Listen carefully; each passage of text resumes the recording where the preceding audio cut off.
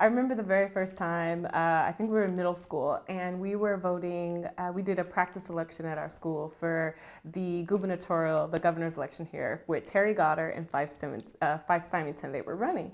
And I remember being so excited because we were learning about, democracy and what the governor does and how that affects us in the community.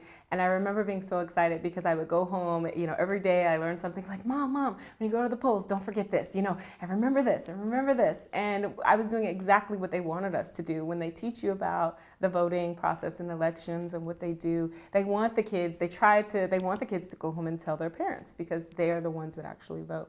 And I remember being so sad that in our school, the popular vote, Terry Goddard won.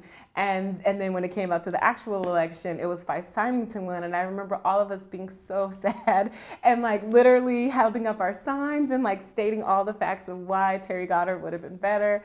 And it was very memorable. And then my other one was, of course, just Barack Obama, 2008. That was amazing and memorable because I was on the college campus. So Barack Obama actually came to ASU and came to our school and actually came to talk. And I never remember a president coming on to our campus. And I could just see all of the energy and the passion.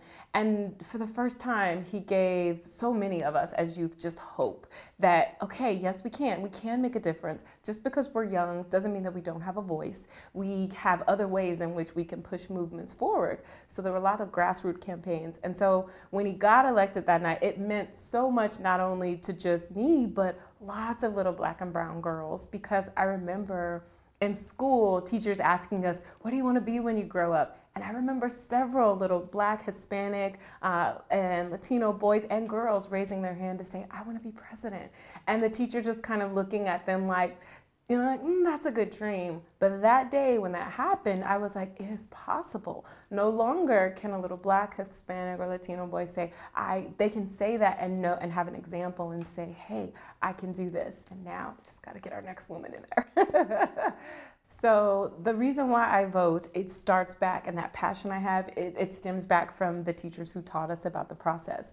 And they made us really understand that democracy and the ideal of democracy, if we want it to truly be a democratic kind of place and country that we live in, everybody has to vote. And if we don't, then we are giving up that right. And we also got to talk about all of the amazing people that came before us that fought to get the right to vote for women, for Black people, for all of these just votes.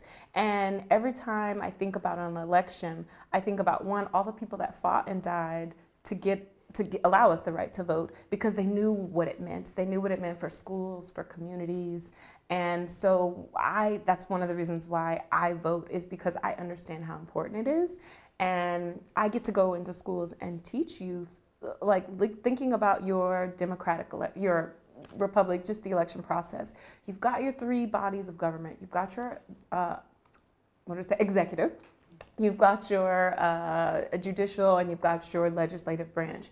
And I always tell people, you may not think that your vote for president matters, but even if let's say you don't vote for president, but you don't at least vote in the legislative one, that's where you're gonna see the change. If you don't like the laws that are in your schools, the curriculum, the policies that are getting made, how schools are funded, they're making the laws. If you don't like stand your ground laws that are getting, people shot, this is the place where it starts. And so that passion helps me being an activist, an artist, an organizer. It gives me that power. Even when I think my vote doesn't count, I have to go back and remember it might not matter in that bigger scale, but on my small scale of in my neighborhood, who my mayor is, who my school boards are, that I'm going to see that turnover and those changes a lot faster than I'm going to see it from, the president. That matters, but it trickles down later, but you feel it locally so much faster, and it's so much more important. And Congress, every 2 years, you get a chance to vote for them and switch them over. So versus 4 with the president. So that's why I'm passionate. It's like there's real change. It can happen.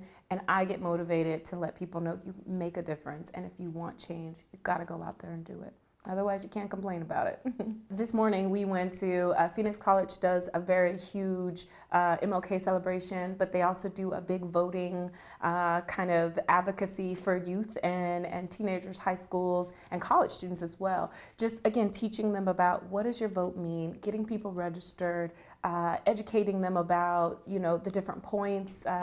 And so that's a lot of times how people learn. They're not always learning from their parents, unfortunately, because sometimes parents are busy. I know I didn't learn a lot from my parents growing up besides getting to go to the poll with them and saying, okay, we're standing in line, we know we're doing something important, but I didn't understand always what was on the ballot because I wasn't the one voting at the time. But our kids right now, they are learning about all of these great things and the systems and the process from our schools and our local community members. So it's up to us to make sure that we are passing that torch, creating that passion, and really informing them that no matter how hard and how tough and how meaningless you feel like your vote is, it does matter. But because if everybody feels like you, then guess what? No one's going to vote, and we definitely will not have the change that we want.